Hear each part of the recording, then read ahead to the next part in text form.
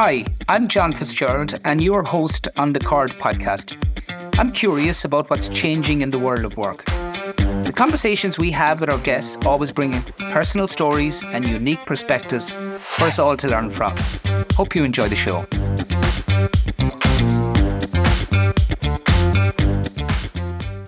Hi everyone, and a big welcome back to the Cord podcast. We've been missing for the last couple of months. I've been busy recording a new program, Energizer, which is a career coaching program to connect individuals and their essence to where they want to go in the future. And it's really an instrument to help organizations retain and develop people in a unique way that we'll be bringing you more into the future. So watch this space. Our topic today on the Cord is what drives engagement and happiness at work. And I'm delighted to be joined by Matt Phelan. So Matt, I know going back a little while from many different business contexts and personal. Firstly, he's a dad, and to his two kids, Izzy and Fred. And I love the way he comes across in a very human way. And I'm always energetically excited when I leave a conversation with Matt. Why is he speaking to us today? Well, he's just published his second book. And that book, The Happiness Index, is why today's emotions equal tomorrow's business success. And Matt's business, The Happiness Index, dive into data from over 100 countries and 2 million human beings that help us understand what really drives our happiness and engagement at work. So that's a brief intro. He also has the Happiness in Humans podcast, which I'd highly recommend you listen to as well.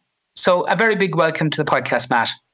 Thanks for having us on, John. And I have to correct you on one bit. It's our book. Don't forget, there's a contributor in there called John Fitzgerald that people should look up if they do read the book. Yes, indeed. I did make a contribution to the book, a very small one. So, as we always do in the podcast, a little bit about you, Matt, and tell us a little bit about your younger formative years, key influences and the values that you gained from your upbringing. As you know, you've met my mum, John. My mum's from County Clare. My dad's parents are from Ireland, but my dad grew up in Brixton in London. And I suppose for me, I kind of knew this question was coming. And one of the things I was thinking about is my sort of earliest memories are, it sounds a really bizarre thing to talk about, but was a tax investigation into my parents' taxes. I won't go into the whole story today, but as I was sort of like, I don't know, just before you reach teenage years, and there was a tax investigation that effectively meant that my parents lost all of their money. And I think if my dad was here and he tells the story, is his parents were migrants from Ireland. They started their own businesses and all these types of things to try and get off the ground in the UK. But my dad would always say that his dad's weakness is he would always trust someone. This is it's probably a common migrant story. He'd always trust someone if they had a posh English accent.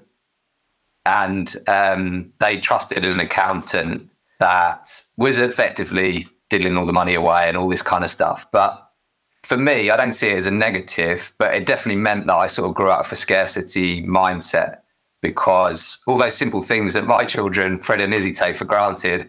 I coach my daughter's football team. We've never had to have a conversation about whether we can get football boots or whatever, but I sort of grew up not being able to afford the basic stuff. That still drives me today. But we might come back to the HMRC thing as well. It's massively influenced the way that I run my business in terms of making sure we get the right advice, making sure that I don't see paying tax as a bad thing. I see it as making sure I can sleep at night. So it's quite an extreme thing, but because my family were in farming and business, like, it was just chaos, like mad cow disease, foot and mouth, tax investigations, 1987 hurricane. Like, I just grew up in all these like crazy times, but I wasn't having to do anything about it. But I think, to answer your question, I think it definitely created a scarcity mindset in me. And I have to make sure I'm aware of that as well, because I don't want to be someone who's always just like working to get more, just because I'm worried there might not be money for my children there one day. That was definitely had a big impact on me. We grew up on farms then. we both have parents from the Midwest in Ireland. And you talk about a scarcity mindset, but obviously there was an entrepreneurial mindset that has brought you to where you are today. Yeah, it's funny, John. Have you watched the Sylvester Stallone documentary on the Netflix yet? I have it in play. I'm waiting to watch it, so it might be my watch this weekend. Number one, it's brilliant. Number two, I'm not about to compare myself to Sylvester Stallone, but there is a bit in it. I made the mistake of saying to one of my friends recently, she's a huge Sly fan for this documentary. I made the mistake of saying Dwayne Johnson, The Rock, is the modern version of Sylvester Stallone. And she went absolutely crazy at me and corrected me massively on how much Sly had done in his early career, like writing films, producing films, rocking all this, which I didn't know about. But Sly says something in the first episode, which I thought was fascinating, which is the reason he wrote a movie and produced a movie is because no one would cast him as an actor. So, about to link it back a bit to your work, John, I think ultimately, I'm not sure how employable I am. I think I am a bit of a person who likes to just be a bit of a renegade. So I think I've always had this entrepreneurial mindset to do my own thing. But I think it's more because I don't fit into other companies than I would want to necessarily always run my own business. And I do feel through the work that I do, actually, that is partly why work needs to change because it fits to a certain type of people. And I just don't think I'm that type of person. So I'm co-CEO now because I made myself co-CEO.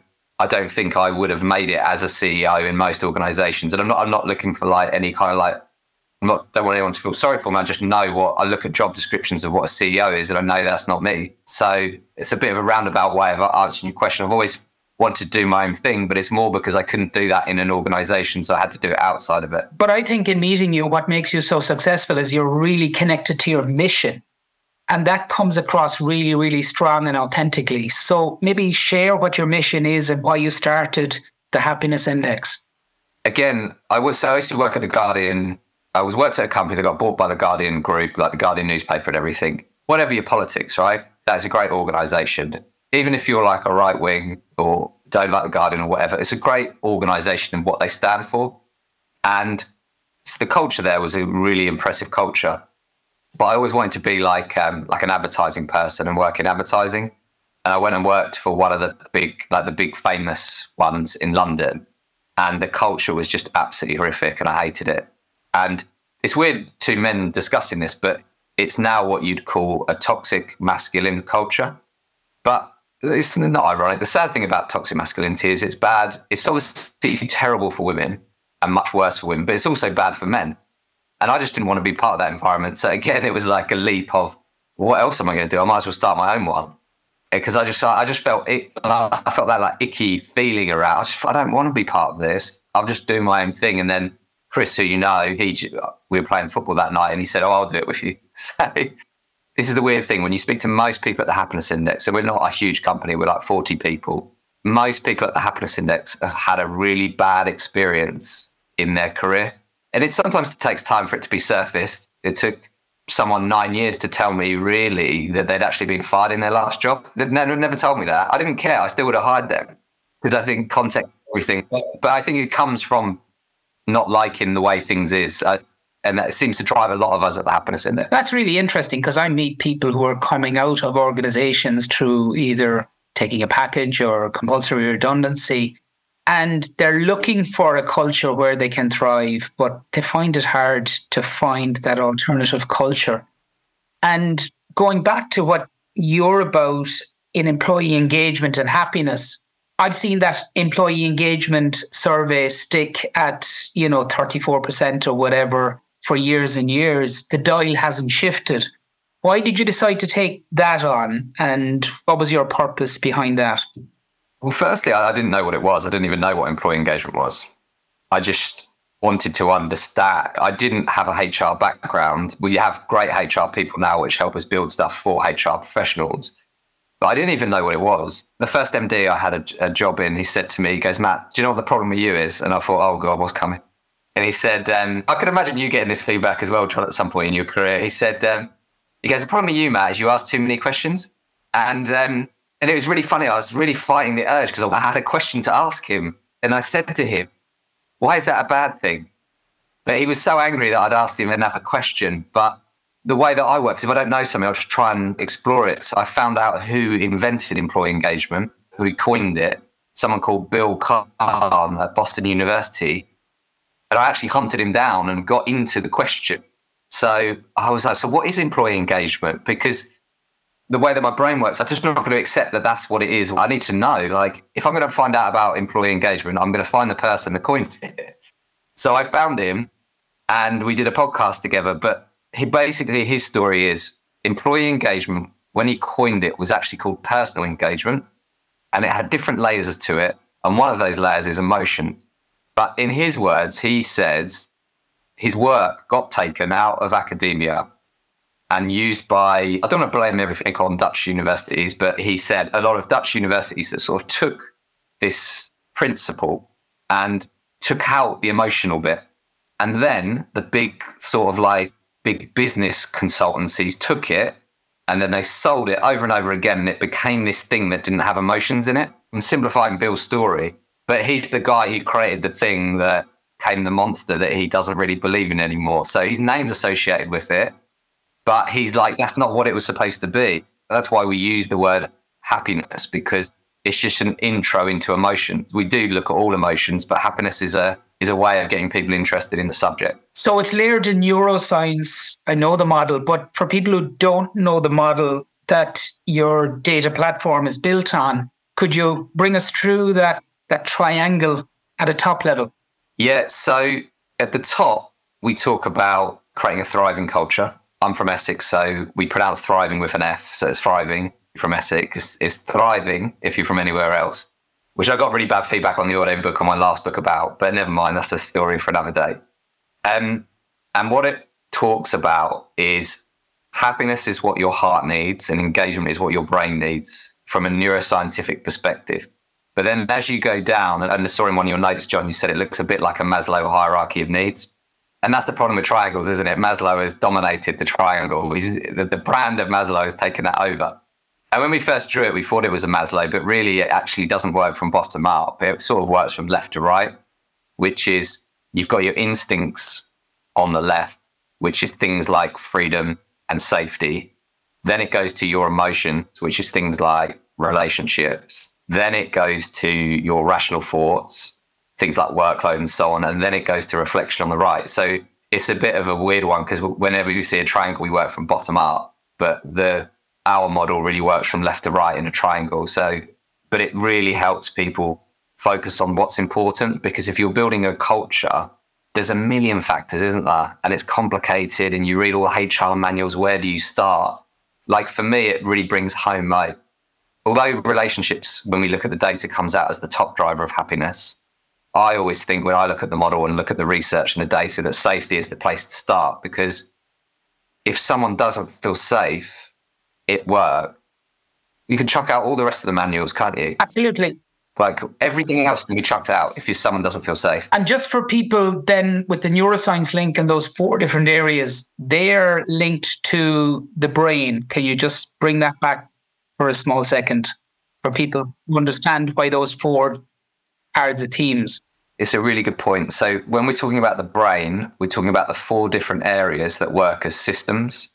So if I just pick on one, which is the prefrontal cortex, when we talk about the parts of our model, which include the reflective brain, that is stuff that's coming from our prefrontal cortex, which is, as human beings, that's where things like creativity sit.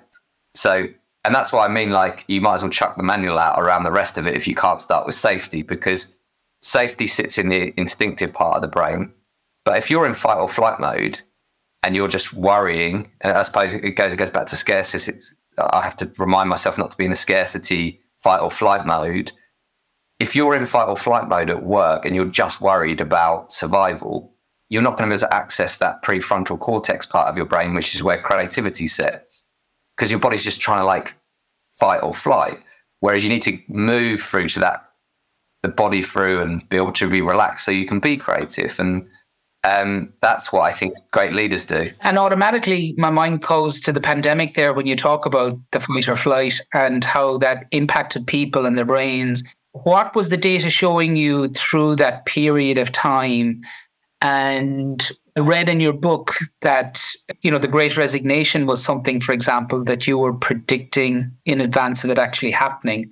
So maybe just any data that you can share from your insights there.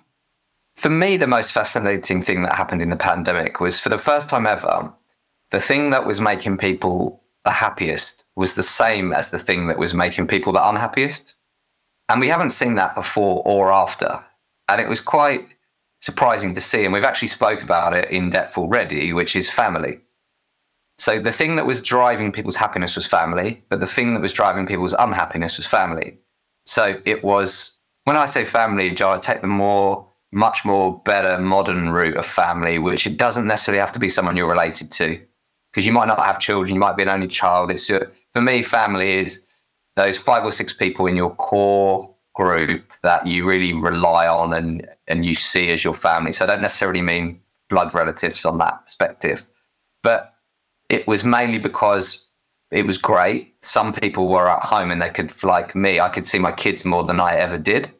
But it was also my biggest worry, because my kids, what's the future? The world's going to end, all this kind of stuff that we sort of laugh about it now, don't we? But nobody had a clue what was going on. And my daughter really struggled with anxiety coming out of the pandemic and things like that. So it was a thing that was making me happy. I'm with my family, but it was also, I was split up from my wider family that I'm really close with. I couldn't see them. I couldn't see my nieces and nephews. Lots of people couldn't attend funerals and all these kinds of stuff. All this nonsense that work is work and home is home all just went out in the pandemic. And I do think that was a good thing about it, because I think it gave CEOs more empathy for their employees. I think it will go to me with my grave. I remember a CEO, when we looked at their data and their employees were struggling about work environment, and the CEO turned to me and said, just to understand, why don't they work from the study? What's the stress? And I just waited, when you wait for someone to work it out themselves. And obviously their average age of this company of employees is 22, 23. They're living in London. They're flat sharing. They're all sharing one Wi-Fi. And again, it's the power of data, isn't it? Because I have permission from that CEO to tell that story. I don't have permission to say their name because it's a big brand. But this guy's living a privileged life. He's built his career up. He lives in a nice house. He's got a study. But he just didn't know. He couldn't feel what his employees were going through. And seeing that data let him figure it out himself, suddenly clicked something in his head. And then he changed a lot of stuff based on that. That really struck me about your platform, and that one question that you asked, it's based, how are you feeling? That was something that really came up during the pandemic, and being able to score that from 0 to 10, I think it was. And you get that sense of where people were at from a feeling perspective, which is, as you said in the book, humans are messy. And that's the piece, I suppose, that leader just wanted people to do that industrial thing and be structured and do their work and not have to worry about feelings. It's just that viewing people as robots, isn't it? And seeing it as you're the head robot and you've got to get all the robots to do their work, which is kind of what engagement became. Whereas that's just not life, is it? And we know that the way that we feel impacts the way that we do stuff. But in work, it kind of just gets ignored, doesn't it? So we've talked about the instinctive piece, which is psychological safety. And then when we move on to emotions, acknowledgement was your joint lowest score. And I did a blog about a year ago where I talked about acknowledgement instead of acceleration, because I see a lot of organizations just accelerating from one project to the next with no sense of ending and reflecting on how we did in this project. They're straight away on to the next one. And this sense of always pedaling on survival mode and a scarcity mindset, maybe back to what you've talked about. So just talk to me about the emotional piece and why that was the joint lowest score from your data. It's really interesting. I think it also has, and I like to just remind people that the happiness index doesn't have the perfect culture ourselves, and all our employees are not happy all the time.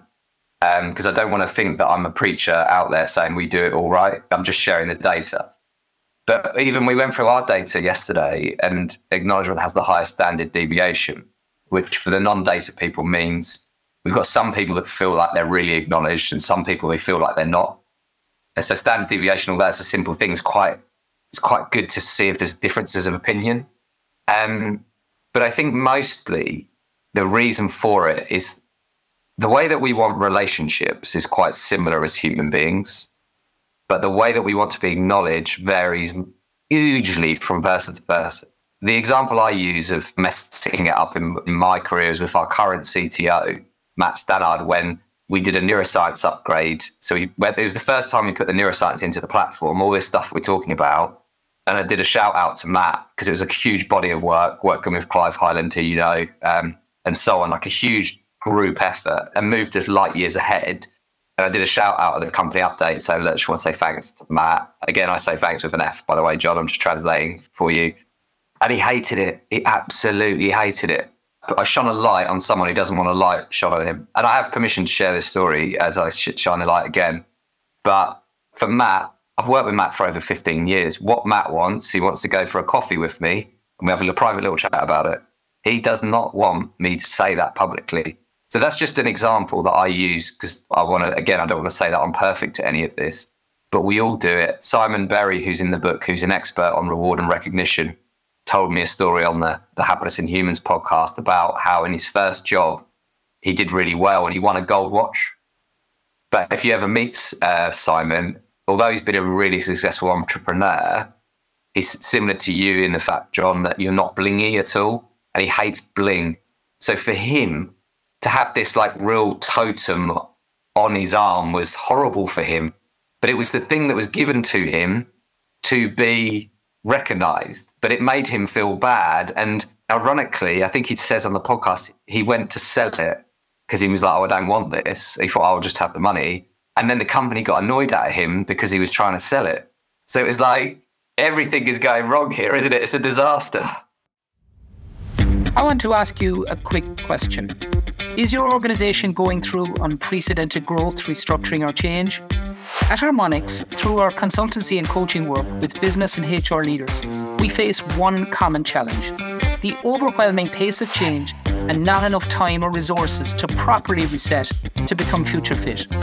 If you would like to register for a free diagnostic session with one of our team of experts, go to harmonics.ie to get in touch today. Now, back to the podcast.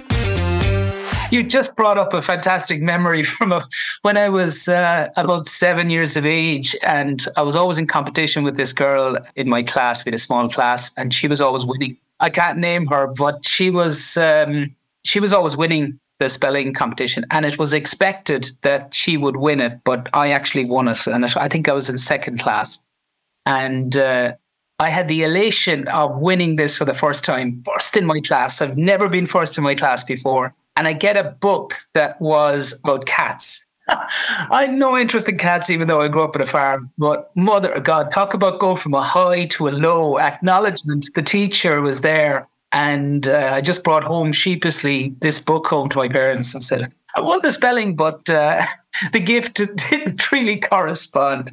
Have you still got that book, John? I don't think so. Okay, very good. So we're moving on then from acknowledgement and positive relationships in the emotional piece, which is the heart that you talk about, to the brain and reflective. So there you talk about meaning and purpose and opportunities for growth. And obviously we see a lot of this when we're talking about people's career and opportunities for growth being a big challenge for organizations around retention. And you make a great point in the book, and we see it in our recruitment division here. People want the perfect hire. And I think I read, when hiring, consider people who meet 60% of the job brief and then give them the extra 40% to grow into it. So talk to me about that reflective piece and meaning and purpose and opportunities for growth in the data. Yeah, it's really interesting because when we get into reflective, we're now talking about the engagement piece, and we are talking about what the brain needs rather than what the heart needs.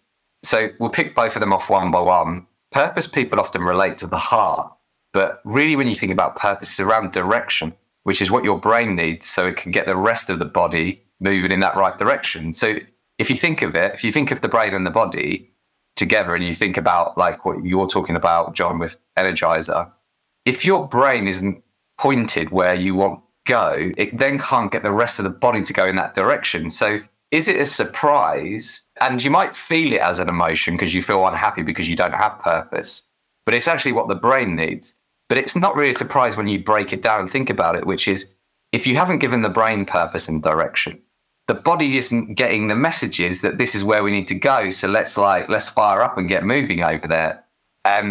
So that's a bit on purpose and just linking it. I think the example we use often is to think of purpose as the sat nav and think of happiness as the fuel to get you there. And that energy piece is so hugely important. And so many people, what they don't want to do, but very few know that direction.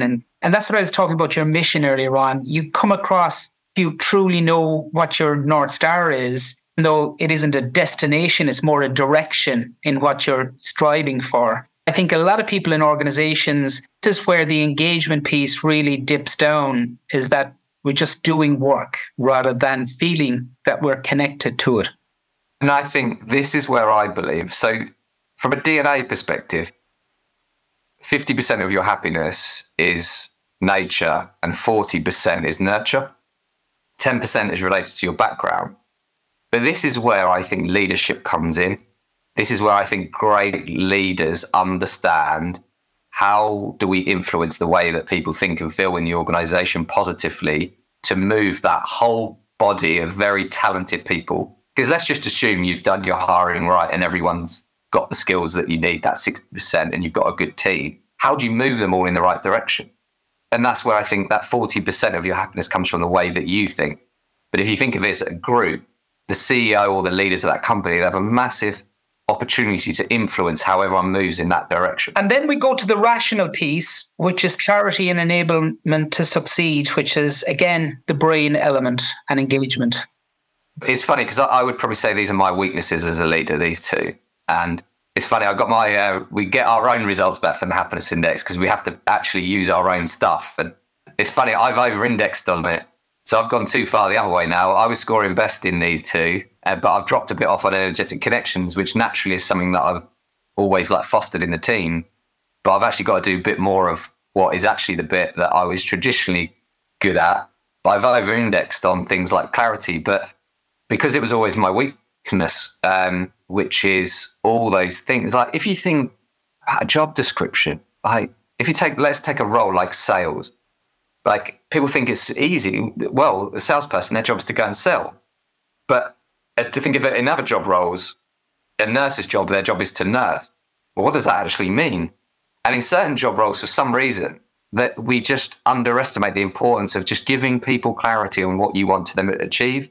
And again, it's that piece. Like once the brain's got that and they know that, it can start moving the rest of the body and the emotions to where you want to go. So for me, they're really important. They're probably one of my favorite podcasts because obviously I interview all the experts like yourself, John, on these subjects. And we had someone come on called Stephen Bianchi who covers information flow. And beforehand, I was not energetically connected with that subject because I thought, this is the bit that I don't really enjoy, but I'm going to extra listen because I know this is my weakness. And Stephen talked a lot about thinking about information flow as if you've got your hand on the throttle of information. Like, are you releasing too much information to the ecosystem or not enough? And it's just this little thing that you have in your head because some companies do too much, some don't do any. But again, the amount of information you share out and communicate of a leader and the speed at which you do it is really important. So all of those things will impact your employees' ability to feel engaged and happy at work. And I suppose people seeing the bigger picture and being connected to that rather than just doing their job. So if I was an organization then and I had these data points, paint a picture for me around how this makes a difference to my organization if I can measure this and I can get this data back. And how is that harvested? So the first thing that I want to put out there is you can't make your employees happy. It's one of the things that people think that that's what we stand for. Go out there and tell everyone to be happy. We advocating for happiness. It's like if I told you, if you came on here, John, and you were a bit grumpy before the show, which John wasn't, just so everyone knows, and I told you to cheer up, only one thing would happen is you'd get a bit annoyed with me. And you could be quite rightly tell me to do one. Because I don't know what's happened. And since we chatted, could have been through some serious stuff. So all you can do is collect the data, and then you can improve the areas that you are not fulfilling what I would say is your obligation as an employer. So what I don't think you can do is make someone happy, but you can be aware of the factors that drive happiness and engagement, and therefore work hard to improve and offer those factors. So as I said myself, like I know as a leader, I'd score low traditionally on things like clarity. So because I've seen that in the data, I'm hyper focused on it. I'm like, right, I need to provide clarity. Like even when it gets to review time and anniversaries in the happiness index, again, it's not necessarily been my forte, but I get the HR team and I'm like, I need your help. I want to make sure I get my team clarity to the point where I've probably gone a bit too far now. But I know that I've seen that in the data and I've seen the negative impact of not offering that. But you might be the other way. You might personal relationships, positive relationships, you might not have seen them as important. And you see in the data that they're low, and then suddenly, actually, maybe I will get involved in those things that I didn't think were important, like organising the summer get together or whatever that maybe you thought, oh, that's just the fluffy stuff that HR do. I've even seen that this week where I was working with a group and we were discussing the roles and the skills that are going to be in demand in that organization in the future. And what was really becoming apparent was that the managers don't need to manage the way they did. They really need to do more of giving them the clarity and coaching and developing others. And that is something that it's that moving from the traditional manager to the leader of the future. And I think that's a big shift that needs to happen. If you think about your 8 data sets, it can give fantastic information to that leader to see where they're strong, but also to see what they can do to bring their people through the change that they might be facing. We had an example of that even in the happiness index recently, John, where we got to the point where we're scaling where Form not necessarily needed a certain level of sales director. And instead of bringing in a sales director, brought in a sales coach. And it was 4 or 5 months into it, and we just had a couple of live record months. And kind of my reflection on it is that I didn't want someone to come in and get in the way of the salespeople because we've got some great salespeople. I also didn't want to just leave them without support. And they're all great salespeople who want to sell. They enjoy what they're doing. But rather than having a manager, they've got a coach who's not full-time. And interestingly, they're all doing really well. But they're getting all those things they need, like clarity and emotional support, but they're not getting managed, which is it's a fascinating learning for myself as well. Yeah, and I picked up this line from, I think it's towards the very end of your book, where a quote, it's time to stop seeing employees like industrial batteries that you simply exhaust and chuck away and start treating them as part of an ecosystem that needs nurturing and regenerating. And when you talk about sales cultures, you're normally thinking about, driven, get the next number, get it on or whatever, rather than this nurturing and regenerating, which maybe you're introducing a model there which can change sales teams for the future, Matt, bringing in somebody who's of that mindset. But I think for me, that comes back to, like we both spoke about farming at the beginning, that I've kept, again, even if I'm not in an industry, I will go to events and I will try and learn. And I don't want to bore the people that are on here that are not interested in farming, but regenerative farming has been a revolution in farming. But from a very basic level, after like World War I and World War II, all of that industrial machinery that was used to make tanks and to make chemical warfare was repointed towards the farming industry. So pesticides, what they built. What the farming world didn't realize that was happening is that all those things that were used and put into the ground basically meant that you could get a better crop yield and bigger animals and all this kind of stuff over a short period of time. What people didn't realize is they've degraded the soils of anything. So when you plow a field, you basically just absolutely decimate it and then you put something in there and it grows. That world of regenerative thinking, I think, is starting to come into business in the way that there's a really good book, I think it's called From Dirt to Soil. We used to just think like soil was the thing that you just shove the plants in and then it comes out. But now we're realizing it's a sophisticated ecosystem that has all these things like bacteria. But now I think that type of thinking is starting to come into work. And that's kind of where that battery thing came from, which is, I think that's how people used to look at their employees. I'll get as much out of this person as I can. When they burn out or leave, I'll just get another one. That's not well. Now, with a global talent shortage and skills shortage, we need to be more appreciative of human beings. And I also read the nature piece that you talk about in the book towards the end as well, which is fascinating. And I use that example when people are in career transition. And I just came off a call with a senior person who, is just leaving an organization and is in such a mad panic to get started in the next job.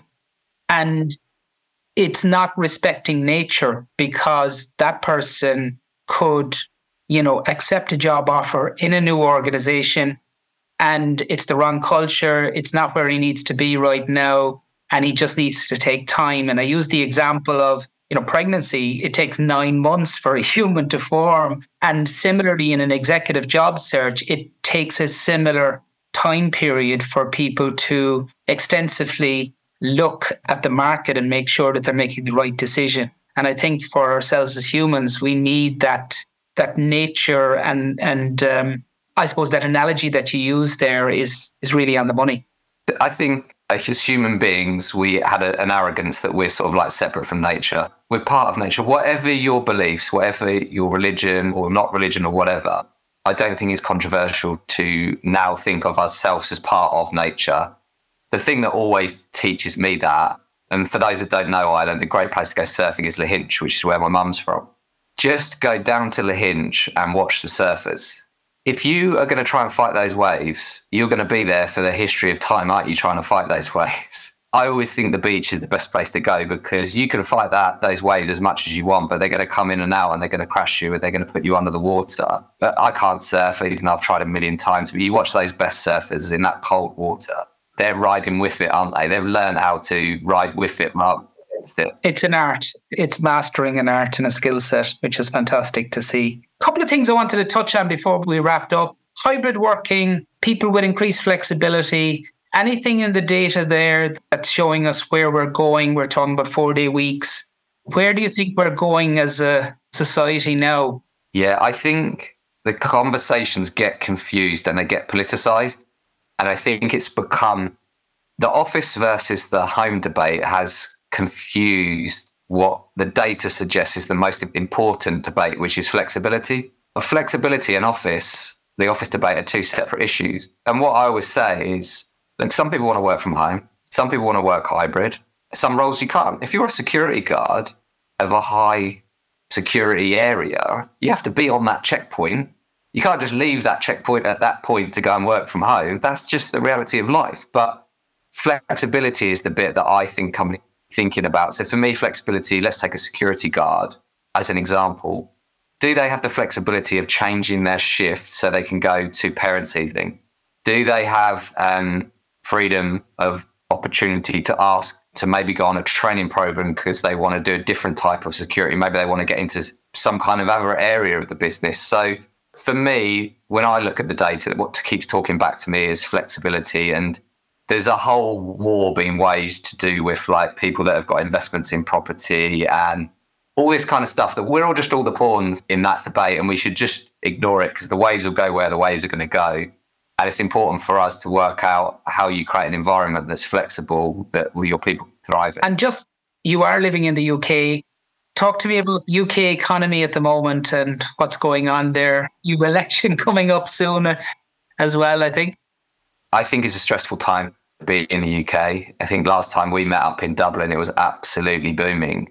I've always kind of felt that the winner out of Brexit would always be Dublin, because it's now the largest English-speaking city in the European Union. So I don't want to get into Brexit, but there's just a lot that divides people at the moment, whether that be politics, whether that be economy. But again, I can't even remember how many chancellors and prime ministers we've had in the last years, but that uncertainty puts people into fight or flight. And I think people want to know direction and go back to purpose. I don't think the UK has a specific direction. I still read a lot of the Irish news, and I read one of the politicians saying we just can't understand why the UK have removed themselves from the international scene on such important subjects. So I still think the UK is an absolutely unbelievable country and place to be, an opportunity. My granddad had moved here, said if you can't make it in the southeast of England, where can you make it? And that's probably quite not a very modern statement to say, but the opportunity is still here. people still want to move here, but I think we've got some big challenges. But I just think we don't have the right people attracted into politics to start to answer some of those really important questions. I don't think we have the right talent in the right place. And if we elevate that to society in general and how we educate children like Izzy and Fred for the future and prepare them, any reflections or thoughts from your perspective? For me, it's unlikely I would write another book because I find it quite a stressful process. However, if I was going to write another book, I think I'd try and take the research and the data we've got and collect more from children and work closely with like psychologists and neuroscientists in the world of children. Having been through, seeing my daughters go through anxiety and everything, I would try and perhaps do a children's version of the happiness index, because we can't all fix these bigger problems, but I do think the power of children and what they do and how they look at problems is unbelievable. And so if you get some of this stuff that we're talking about, like, so I coach girls football. We played against a team the other day. Our girls are year 4 to 6. So their age range is about 8 to 10. One of the girls in the other team was a year 8. So potentially 4 years older than our youngest player. And just really, they were really tall. And physically the size of them. And our team just went into fight or flight. I've been training our team. Like, if you watch us, we like to think we're like the Barcelona of under 11s girls football. Like, we can play it around. We're really great. But we just went into our shells. And I'm giving you just a funny example, but I could just see the neuroscience going on. And I felt to myself, as a coach, I've worked with them really well on the practical skills of how to pass a football, but I actually haven't applied what I've learned at work to their brains. So I'm starting to think, how can I bring some of this neuroscience into my coaching? I'm sure, knowing you, Matt, you will find a way. Some quick fire questions to wrap up then, Matt. A book that you'd most recommend? I know you're an avid reader. I mentioned it a couple of times in my book, actually. I just think everyone right now needs to... Have you read George Orwell's 1984? Yeah. For those that haven't read it and that are listening, just go and get a copy and read it. And if you haven't reread it in the last 2 years, just go and reread it. The book is timeless. It is unbelievable. But my point on it is, George Orwell predicts a potential dystopian future that we should guard against, where states control how we think and feel. However, the only thing that George Orwell didn't predict in the book is that potentially these power sources could be companies, not states. And look, I work with companies, hundreds of thousands of employees, so they're not the enemy. All I'm saying is big companies are not bad in all cases. All I'm saying is, as citizens and employees, we should educate ourselves on the positives and negatives of where society can go. And now companies are so big, I think citizens, one, should understand the teachings in that book, but we're all employees as well, including myself, including you in your own company, John, just to be able to ask the right questions. So it's also a great book. It's a really good book. So I would go and grab a copy of that. And I know that there's a lot of dystopian talk in there, but you have a very hopeful view of the future and hopeful view of humans as well. Podcasts, if you listen to anyone that you'd recommend? Oh, it's called Owl. Oh my God, what is it called? It's called The Owl, and it's by a couple of comedians. Tom, oh my God, I think it's called The Owl and the Pussycat or something. But it's I can't believe I can't remember it, John. But it's close enough. Try there, Matt. We'll send a link at the end. It's by a couple of comedians, and I like it because it's escapism for me. It's a couple of comedians that most of you will know, and I think you'll enjoy. Best advice you were given in life?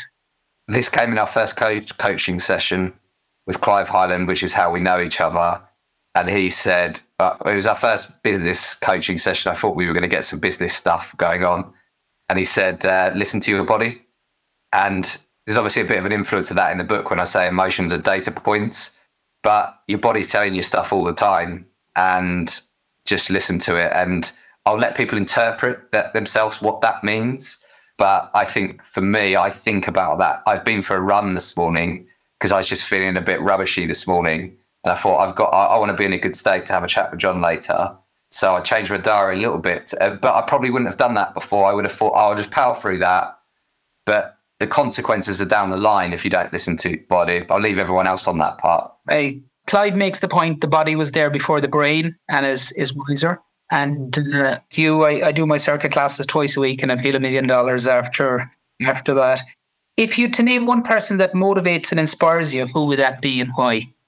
There's a guy who used to work for me called Artif. And when we were finishing up and we'd sold our first business, we're in this kind of like crazy point where we're like, we want to do this and we want to change the world and we want to do this. And we were all like, we were all excited. And I remember Artif said to me, he's like, the thing is, man, you just need to be a good employer. It really stuck with me because you can sit there, can't you? You think, I want to do this and I want to change this and I want to invent this company or I want to invent this product. It's like, maybe if you're just a good employer, maybe if everyone is just tries to look after the people that work with each other. So I'm not a pedestal person. There's not anyone where I think like that. But for me, it's like the dad who drops his kids off at school, or it's just your normal people that are going out of the way for each other every single day. And people do it every day, don't they? So it's just your normal people that are going out of the way for each other is what I would answer that. Brilliant. We often put people on a pedestal, don't we, and find out there's more to them afterwards. I think, what I've learned from a conversation, Matt, is that you're a renegade, self-described renegade, and you come from outside a sector of HR and you ask questions and you solve problems. And I think that's a really great takeaway for people who kind of feel boxed into careers and silos in their world. If you ask enough questions, if you reflect and if you think, you can achieve many great things in life. And if you have an interest in human beings, which I know you have, and you left us with a fantastic line in your book towards the end, I no longer ask myself, what is the meaning of life? The meaning of life is simply finding meaning in life. And I absolutely love that. And I think the book should be on every coffee table for every CEO and CPO to refer to, and it will answer many, many questions that are coming up on a repeated basis for people around the challenges that their organization might be dealing with. So, Matt, been brilliant having you on and love the conversation and could talk to you all day. But thanks so much. Thanks for listening to The Chord today. We would really appreciate if you could follow, subscribe and share as we seek to grow our community of listeners. Speak again soon.